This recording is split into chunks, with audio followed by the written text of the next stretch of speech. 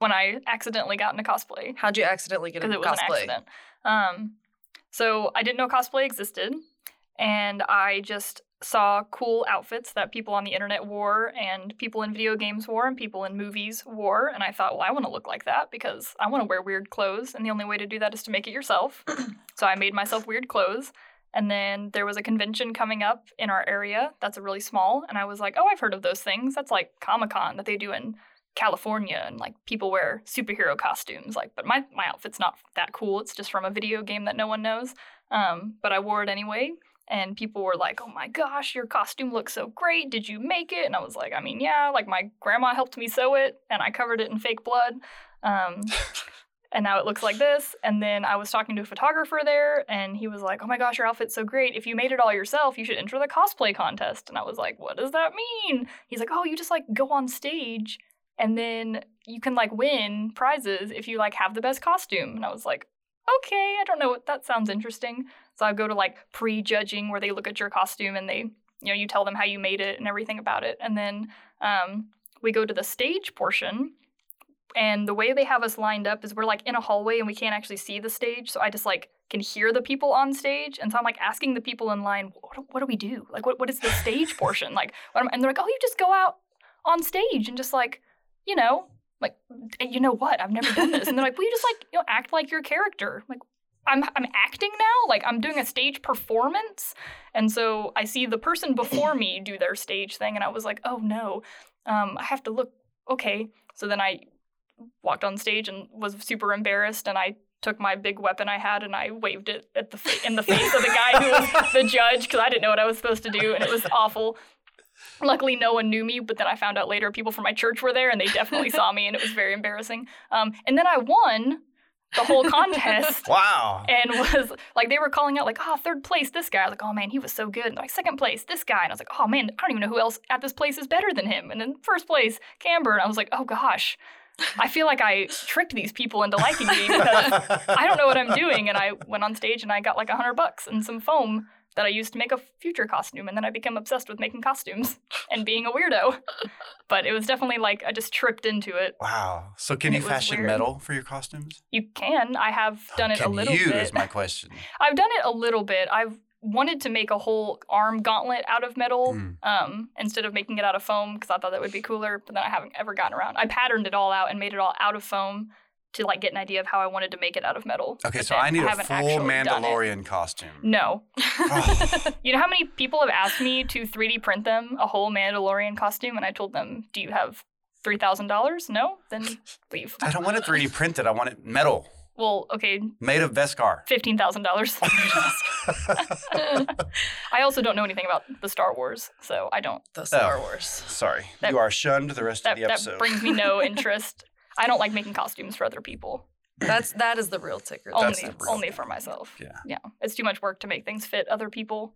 I don't know how other people's shapes work. I only know how my own shape works. And I barely know how that works. That's awesome.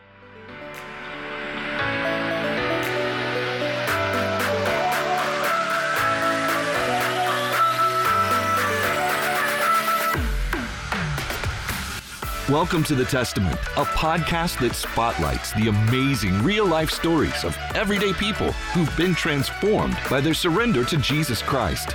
So sit back, relax, and enjoy this episode of one of the many miraculous before and after accounts of lives forever changed by encountering the Savior.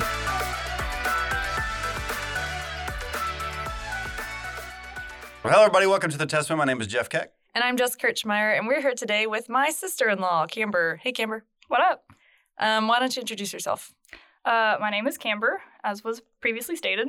I'm 26 years old. I'm super single. I have the gift of celibacy, as some people would say.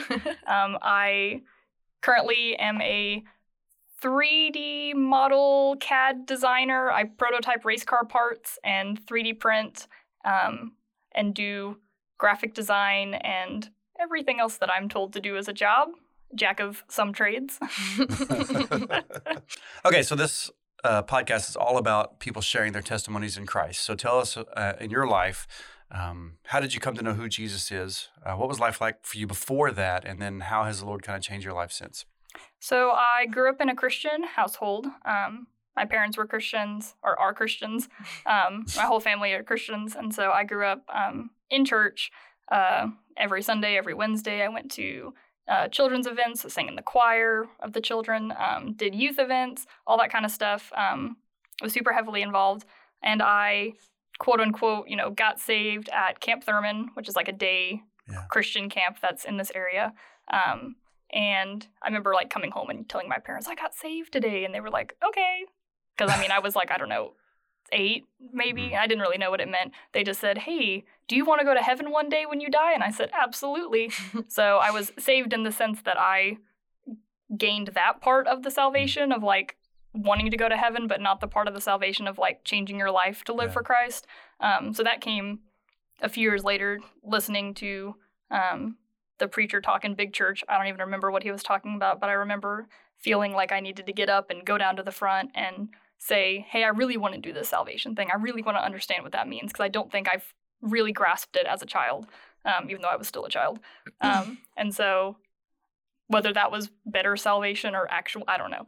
I don't know how it all works out, but I'm definitely saved. It's all a process. And I definitely like became more interested in Christ as I got older, as I understood more. Like I went through a period in junior high where I was too cool for God, and I didn't really care, and I just wanted to do whatever I wanted.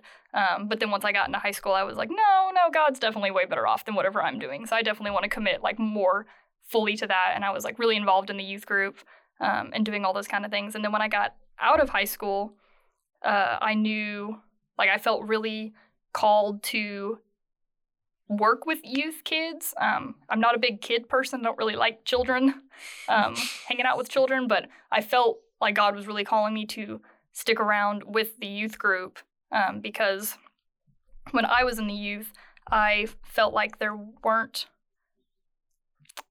older female role model people that were like me. I don't know how to describe that better. I feel I'm a very weird person. I'm a very different person. I have, I know this is going to come up in other stuff, that I feel like in the church and with women especially, we're really pressured into the idea of like finding a husband and getting married and being a stay-at-home wife and doing all those kind of things, and none of that ever interested me. And so when we would have like D-Nows and all the girls would be talking to us about like dating and all this stuff, I'm like, I'm just not really interested in that. And so this doesn't really, I feel like this doesn't apply to me. And so when I got into college, I was like, what if there's other girls who also are feeling like that and feel like they don't want to be a part of this marriage system and this like being obsessed with dating and obsession with, creating a family and all this stuff. And what if there's other people out there like that who need someone to, I didn't have anyone to talk to about stuff like that when I was that age. And so I was like, I think that's what I need to stick around for with these youth kids, is to like befriend the weirdos, befriend the outsiders, the ones that were like me, that didn't have a lot of friends and they didn't fit into like the main path, the whatever, I don't know what I'm trying, using my hands a lot in the audio medium. And so that was my, like, I felt like I really wanted to stick around and quote unquote mentor. I'm not very good at that. And then Jess came along and she did a much better job mentoring the youth than I did. Whatever. You were like the Christian mentor and I was just like the cool, fun, like it's okay to be yourself mentor, I think is what it ended up being. But it worked out. Don't laugh at me. Well, we tag team with the duo. Yeah. You're the normal one and I'm the weird one. So you said it was a couple years after 8 that you finally got not pressured, but you finally went up and accepted Christ. So was it 10 or so? Yeah, it was around 10. I remember I got like the "You're a Christian Now" booklet to like help to fill out to remember. Yeah, it was about that time. Okay, so then you also said that in junior high, though, it was not as important to you to follow Christ. Yeah, there was definitely, I think it was a lot of factors all coming together. When I was in junior high, I went to a different like school district, and so I like lost all of my friends that I had in elementary school. And so going into junior high, I was a weird kid, and I was like an art kid, and so I hung out with all the other art kids, and they were all like really bad kids. And I was like, well, I want to be cool like them. And I was like getting into being like a goth, like scene kid who hung out with the other kids like that. And they were all like doing drugs. I don't think they were. They were like in 7th grade. Were they really doing that, or were they just acting like that? I don't know. I was gullible. And so not that I did any of that stuff. I just hung out with those kids at school in the courtyard. And so I definitely was like, gave into the peer pressure of being like a cool kid, and cool kids weren't Christians. And I feel we had a Christian group on campus that met on some weekly morning, I think. And I remember like meeting up with some of those kids and being like, these losers, they're like really committed to this God thing. And I feel really bad about that now, because then I got into high school and I became friends with these kids, and I was like, I was kind of a turd. Do you remember what it was in high school that kind of brought you back? Was it anything particular, any person, or? Because I mean, when you become a Christian at a young age, Satan wants to attack. Yeah. And so that the rebellious part of people just kind of comes out shortly after that anyway. But at some point when people come back, what was it that brought you back? I honestly hadn't thought about this, and now that you said it, I feel like the obvious answer is my brother.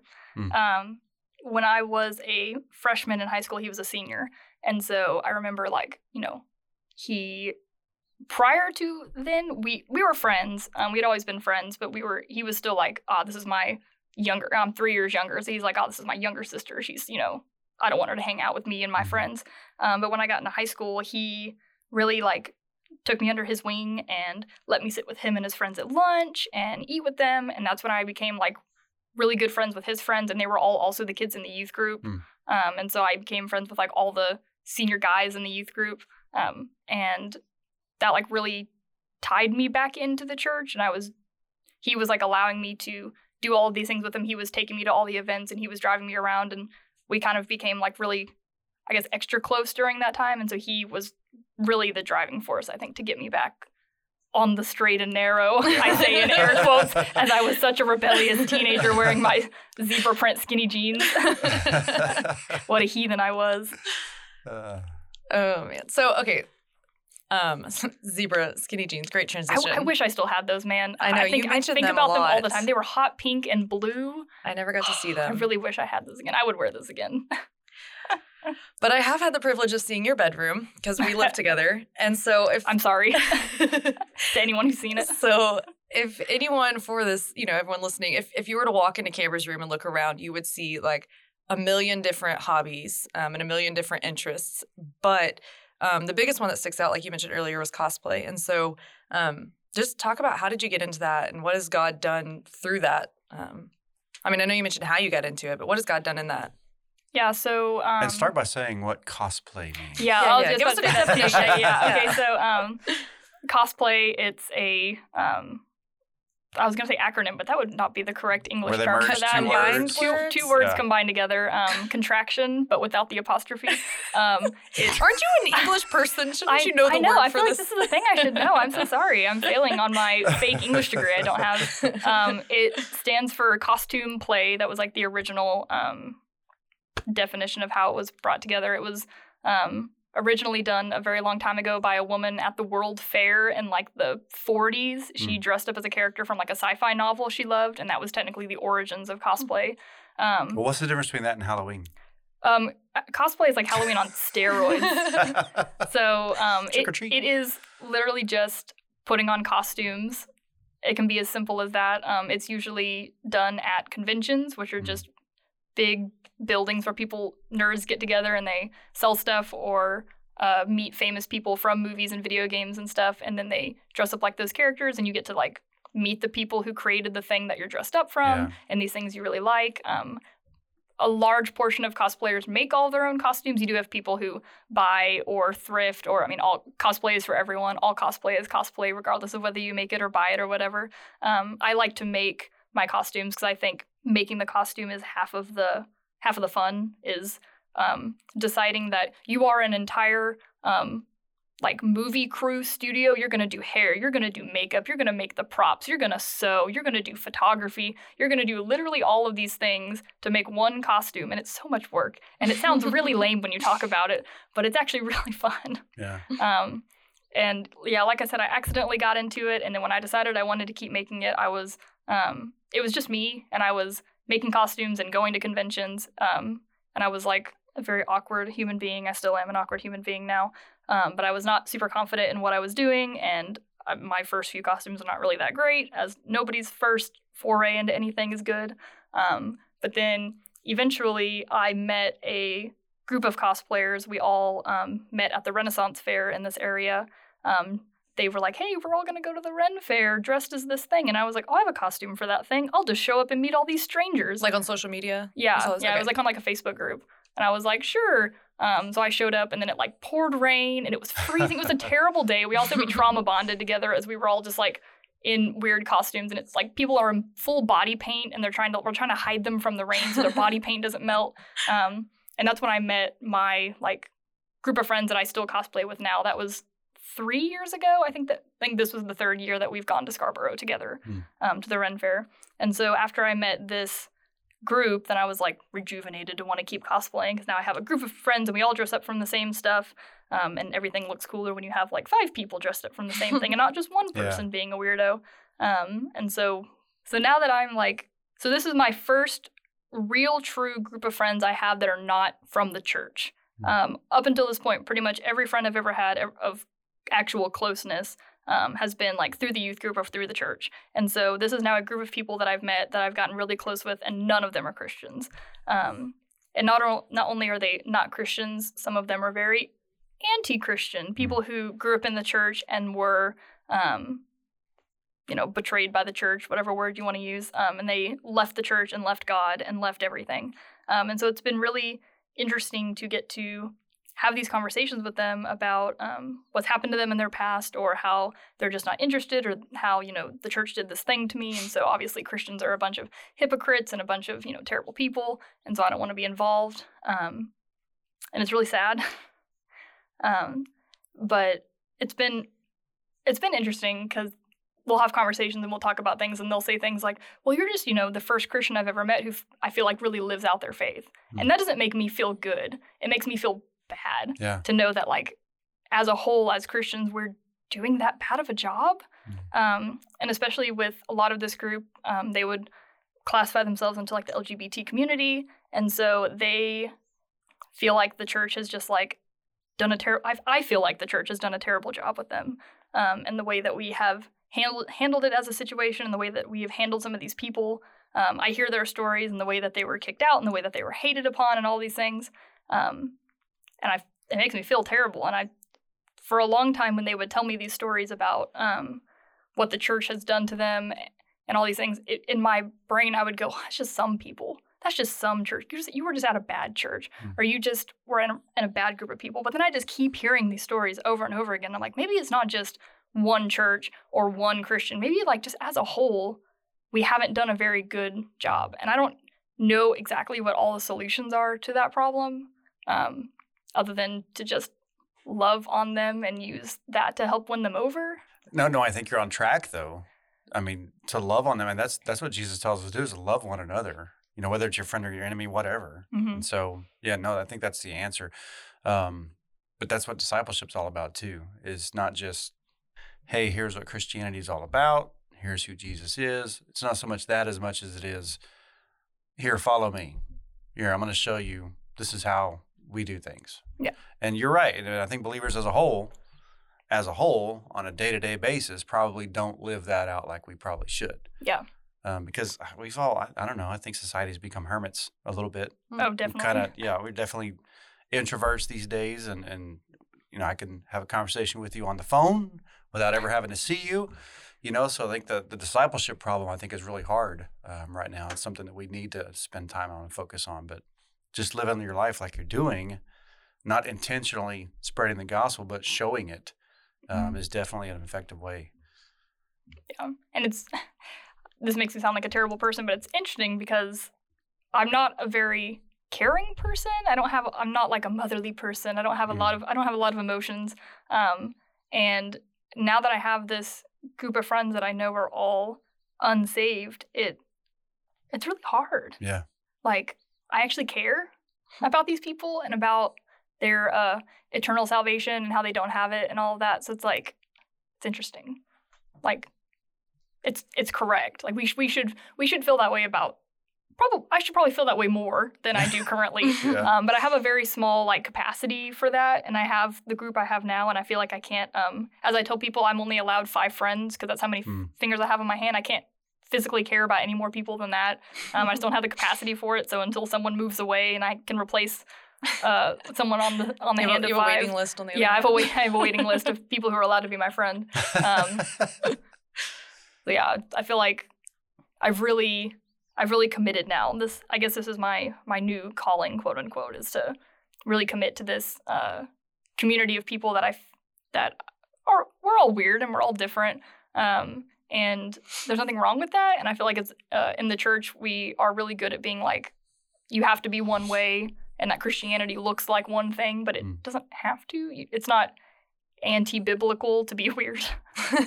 And so I feel like now I'm the kind of person who can integrate myself into that world and hopefully do some good. And I try to do my best at, being the light of God to these people, to everybody. And that's what's cool too, is like that you have, because I was gonna say foreign territory, I feel like is where some of that church hurt probably comes from, is like, gosh, I don't know anything about it. So I'm sure the way that I speak and handle things probably comes across poorly or comes across hurtful because I'm just ignorant to certain things. And so, yeah, being involved and like having them as friends with having multiple interests together, like you have multiple things to bond over and be friends over, and then that's just another part of you being able to share and show the love of Christ. But you're also, like you said, you're also a weirdo, and like those can be together. Yeah, and I feel like I mentioned this to someone the other day, but I don't remember who.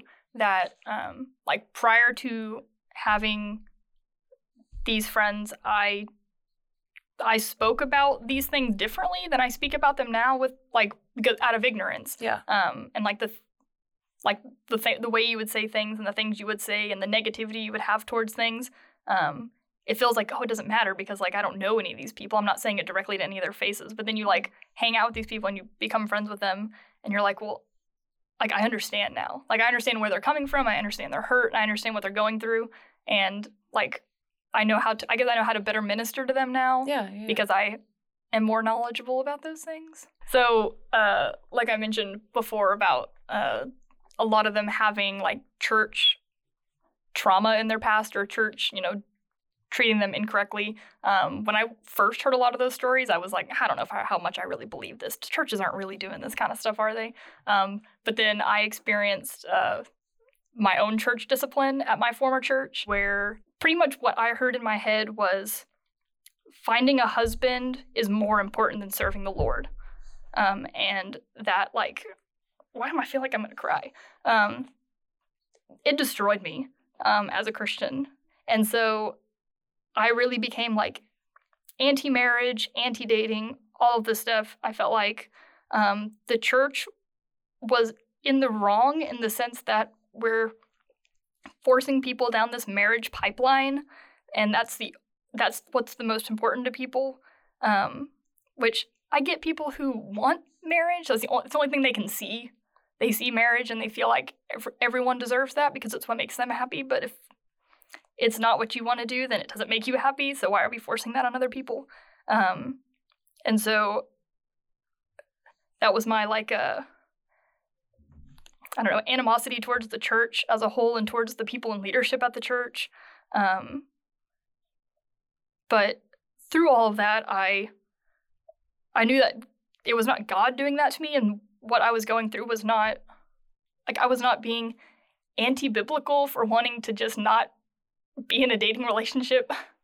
And so it did take me probably a solid year to get back around to being solid with all that stuff. And I had really just decided that, no more marriage is stupid.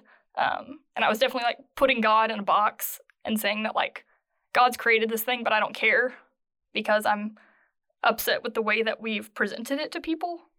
Now that I have that in my past, I see where they're coming from, and I fully believe and I fully understand everything that they're saying, and I feel like now I have an in when we're talking about those kind of things. When they're like, oh, well, the church did X, Y, and Z to me. And it's like, oh, you know what? The church did X, Y, and Z to me.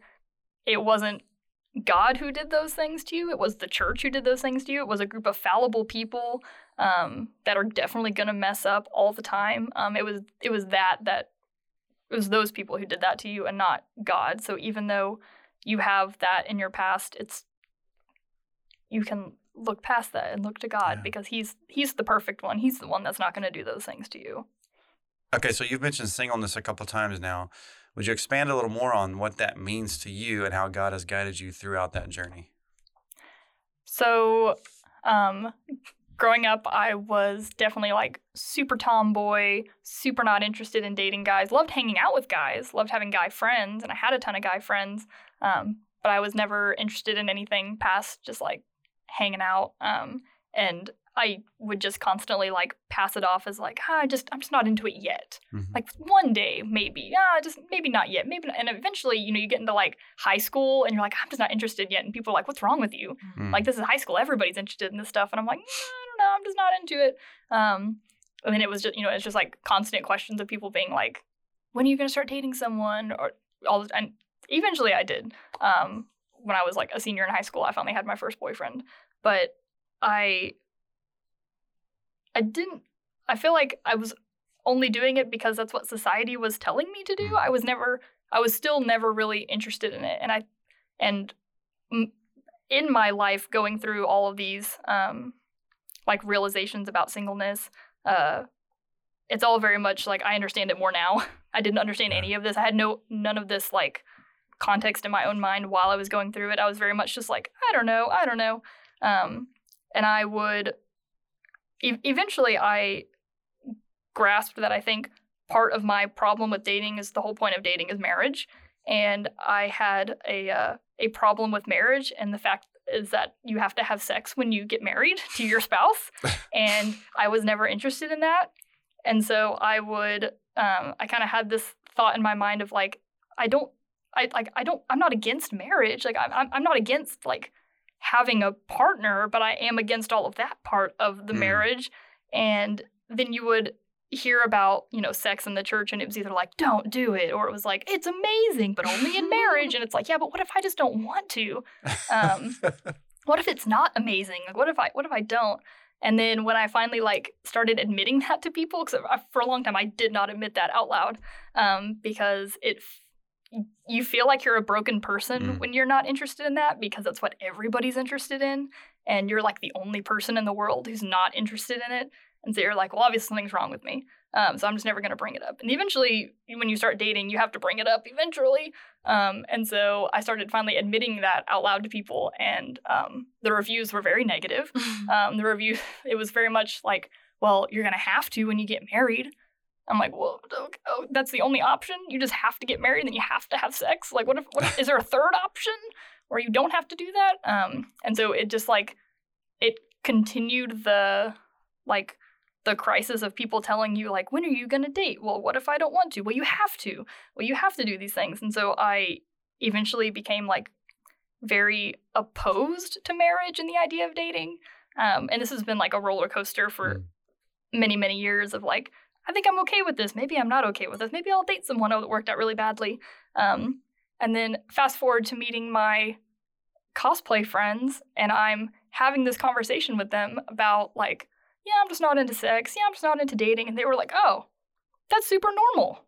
They actually have a word for this. It's called being asexual. It's in the LGBT spectrum. It's this whole thing. And I, for the first time in my entire life, heard people say that like, no, this thing is perfectly normal.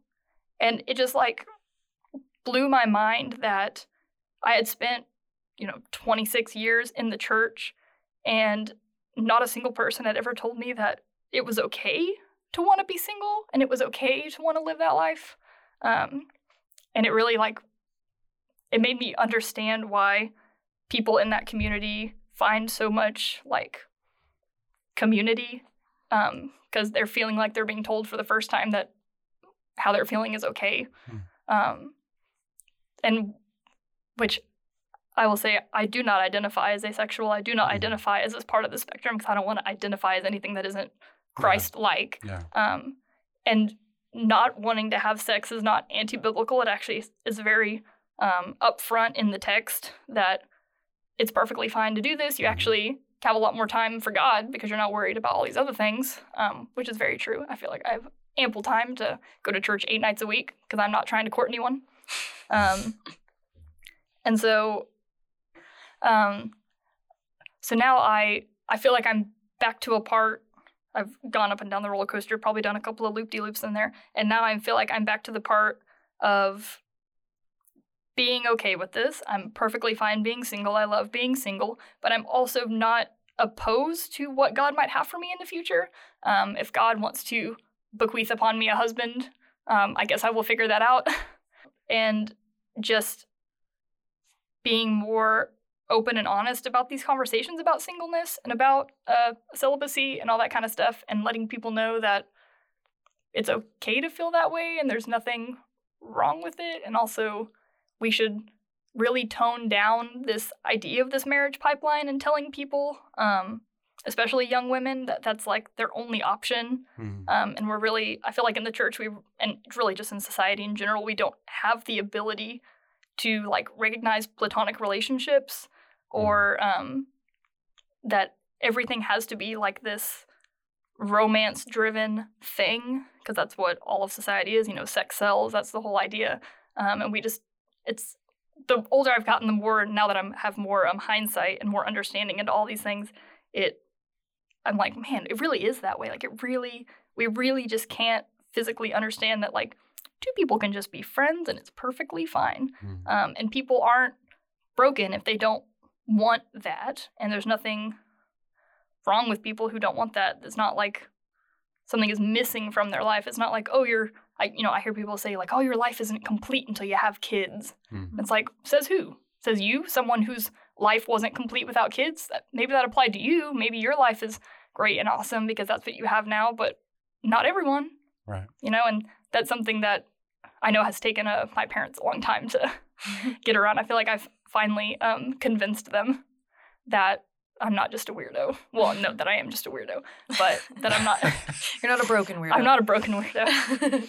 Finally have convinced them that, no, I think this is just the way it's going to be. Like, I don't think I'm still too young to understand, or I just haven't grown up enough into it. I think it's not that, and we should stop saying that to people. We should stop telling people that, one day they'll want that, or one day they'll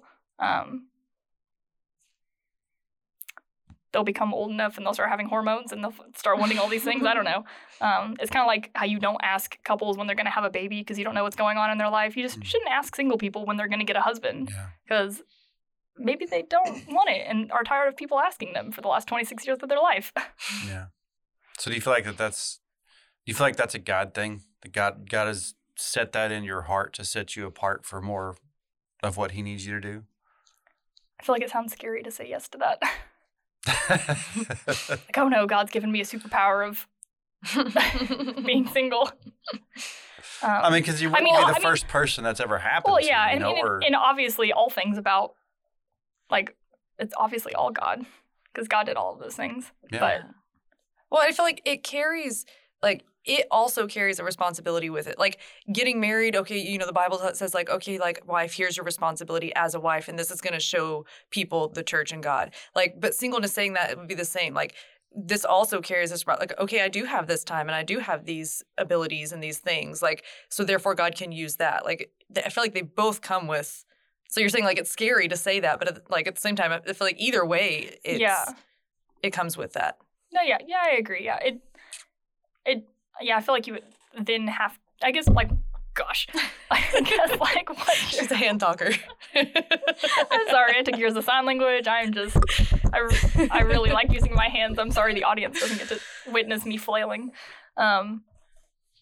Yeah, like, the whole, like, responsibility, like, when you have kids, you have, like, the responsibility of, like, raising them up in the Lord. And in marriage, the responsibility of, I don't know, being married. I don't think about it too much. I ignore all those parts in the Bible. But yeah, I guess singleness has the, like, requirement of using your free time for the Lord. The time that I could be dating, I should be using it for Christ. But, I mean, I don't I think you're on the right track too. And it's 100% whatever God has set apart for you. But you're right. 10 years down the road, he may change your heart completely on all that stuff. So yeah, I feel like I've definitely had times when I was like, no, never, or yes, definitely. Oh, I know. I was in conversation with Jess you. Lived through all of those with me. I was like, Camber, I think I told you, like, you are putting a box on that. Yeah. What are you doing? For sure. Camber and I have had a lot of hard conversations together. And honestly, living with you has been great because these conversations, like you've said, like, have helped me to understand as someone who is married and enjoys marriage, like being able to understand like where, like I've had a lot of going back to the same thing, like we were talking about the LGBT, like just a lot of ignorance towards something that I don't have that same ideas on. So therefore, like I don't understand or I don't think about it or whatever. So yeah, our conversations have been good because it's been able to help me understand that. Yeah, and I feel like I've had that conversation with a lot of people. Like I bring it up and they're like, and I'm like, no, it's real. It's true. What I'm saying is legit. I know that you can't see that because that's not something you experience. It's hard to put yourself in the shoes of something that's like the complete opposite of how you feel. Yeah. I remember one of our conversations in the car. Yeah. I'm pretty sure I hurt your feelings quite a bit in that conversation because I was very much just like, I just don't understand. Yeah. Yeah. Now that I have friends that aren't Christians, they're more willing to talk about things in the open. I feel like as Christians, we're all like, we're not going to talk about these things because it's not right to talk about. And now that I have non-Christian friends and we're all open books, because I will admit any of my flaws to any person. I will tell anybody anything. We all have these conversations. I've learned so much about things that I didn't want to know about. Yeah. But at least I'm glad that we should be more open about that kind of stuff in Christian circles too. We should not be embarrassed to talk about things, even though I am embarrassed to talk about them because I just don't want to participate. Well, no, I think you're absolutely right on that. I mean, fellowship is the key, to lifting each other up as believers. And if you're in a church like this one, I enjoy Lake Church because at Lake Church, it's like a hospital church, right? People are actually hurting and they're willing to talk about it. Mm-hmm. Not like some other churches I've been to in the past where you go to church just to let your face be seen that Sunday. And that's it. We don't actually get into any conversation about anything. So, no, I think you're right on track with that. Okay, well, let's keep talking in a game. Okay. Let's have some fun.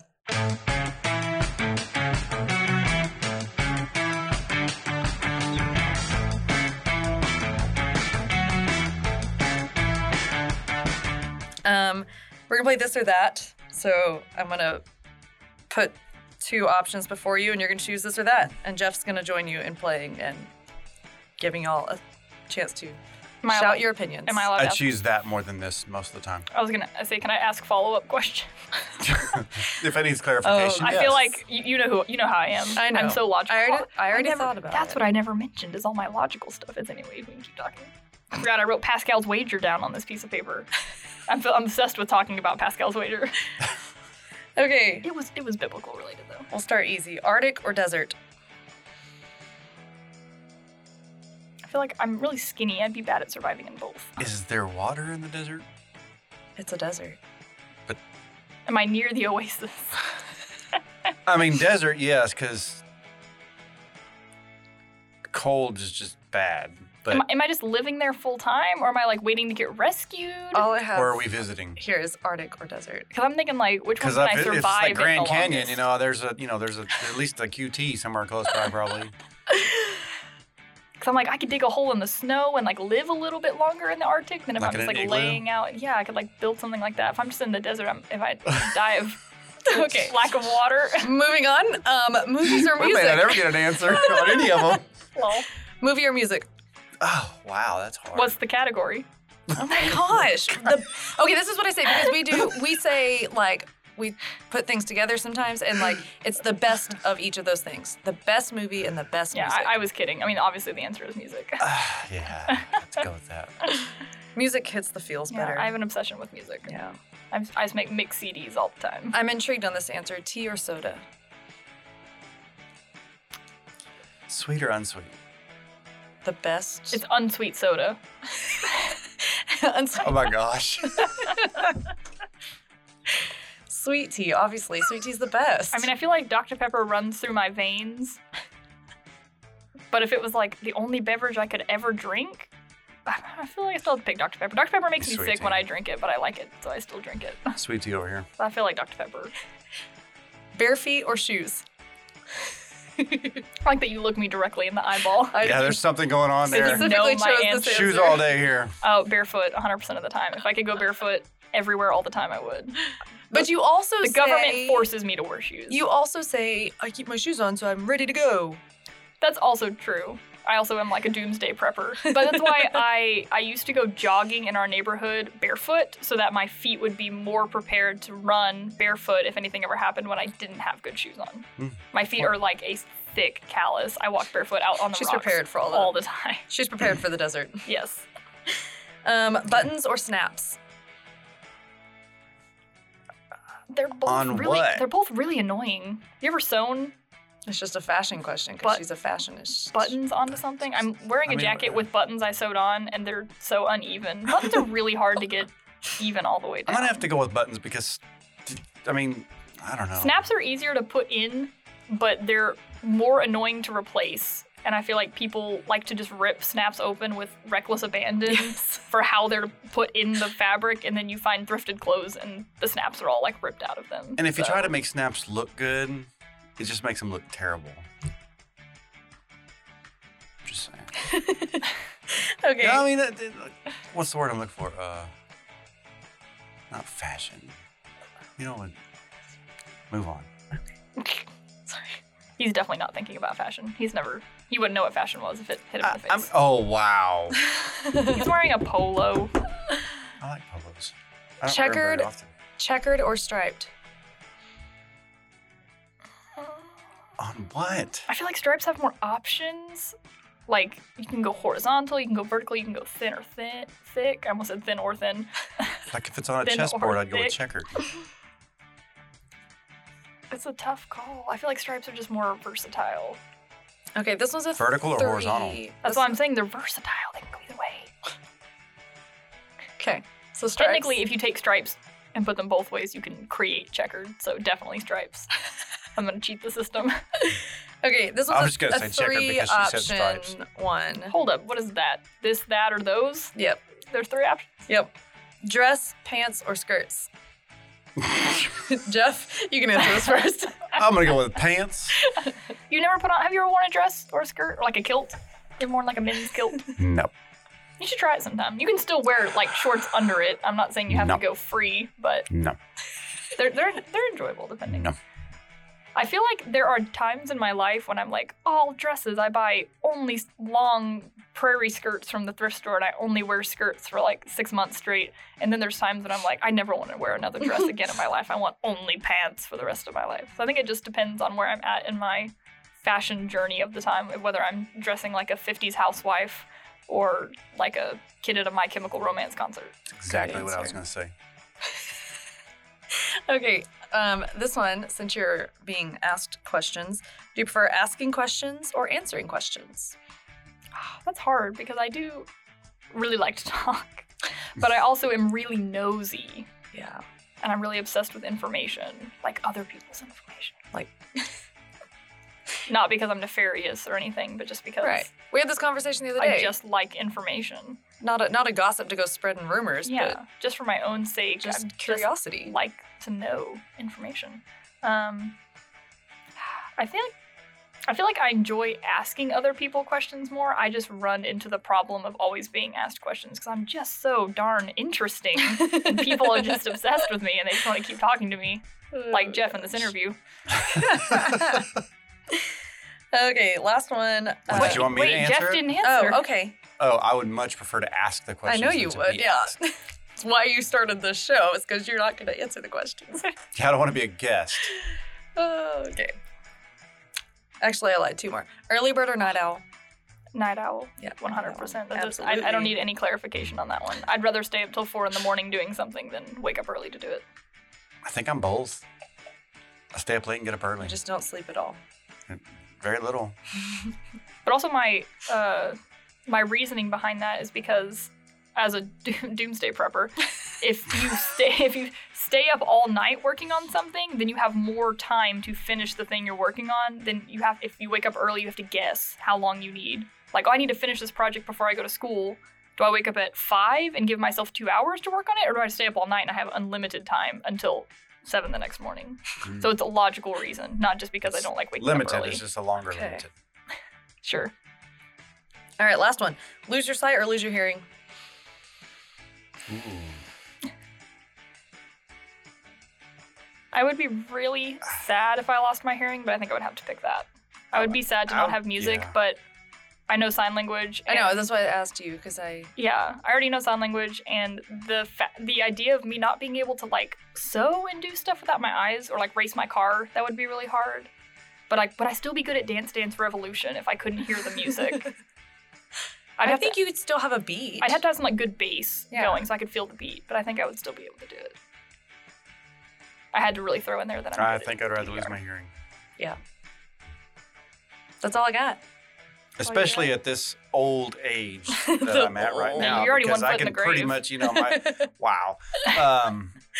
my brain can already, even without being able to hear, just seeing things, my brain can probably still hear what that probably sounds like. Yeah. Like versus losing the it. experience like is at there. birth, yeah. No, I understand.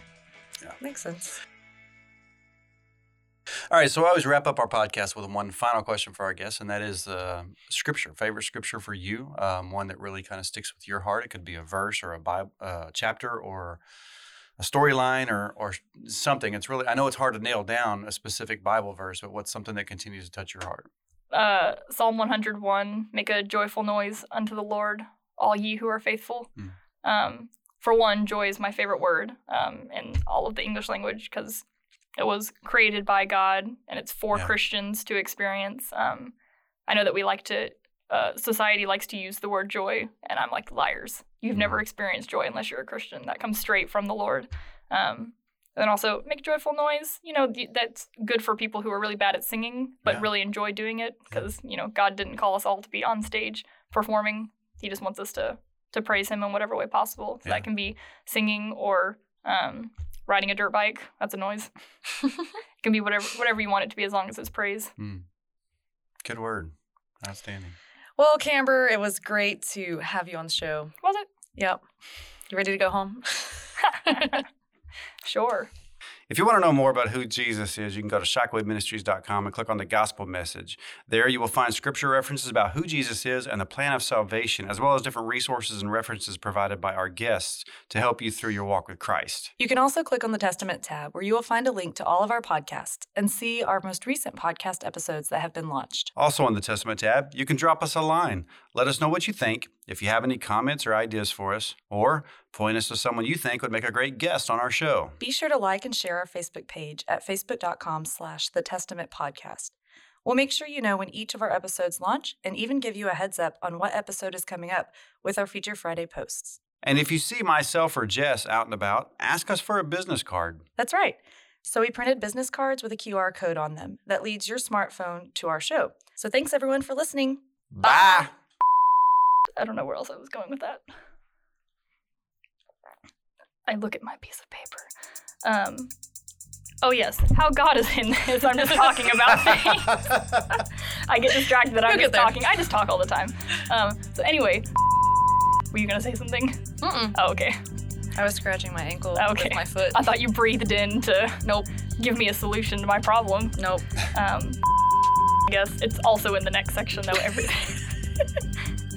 You should read this piece of paper. It's going to take a lot of time. Really enjoyable. I'm so sorry.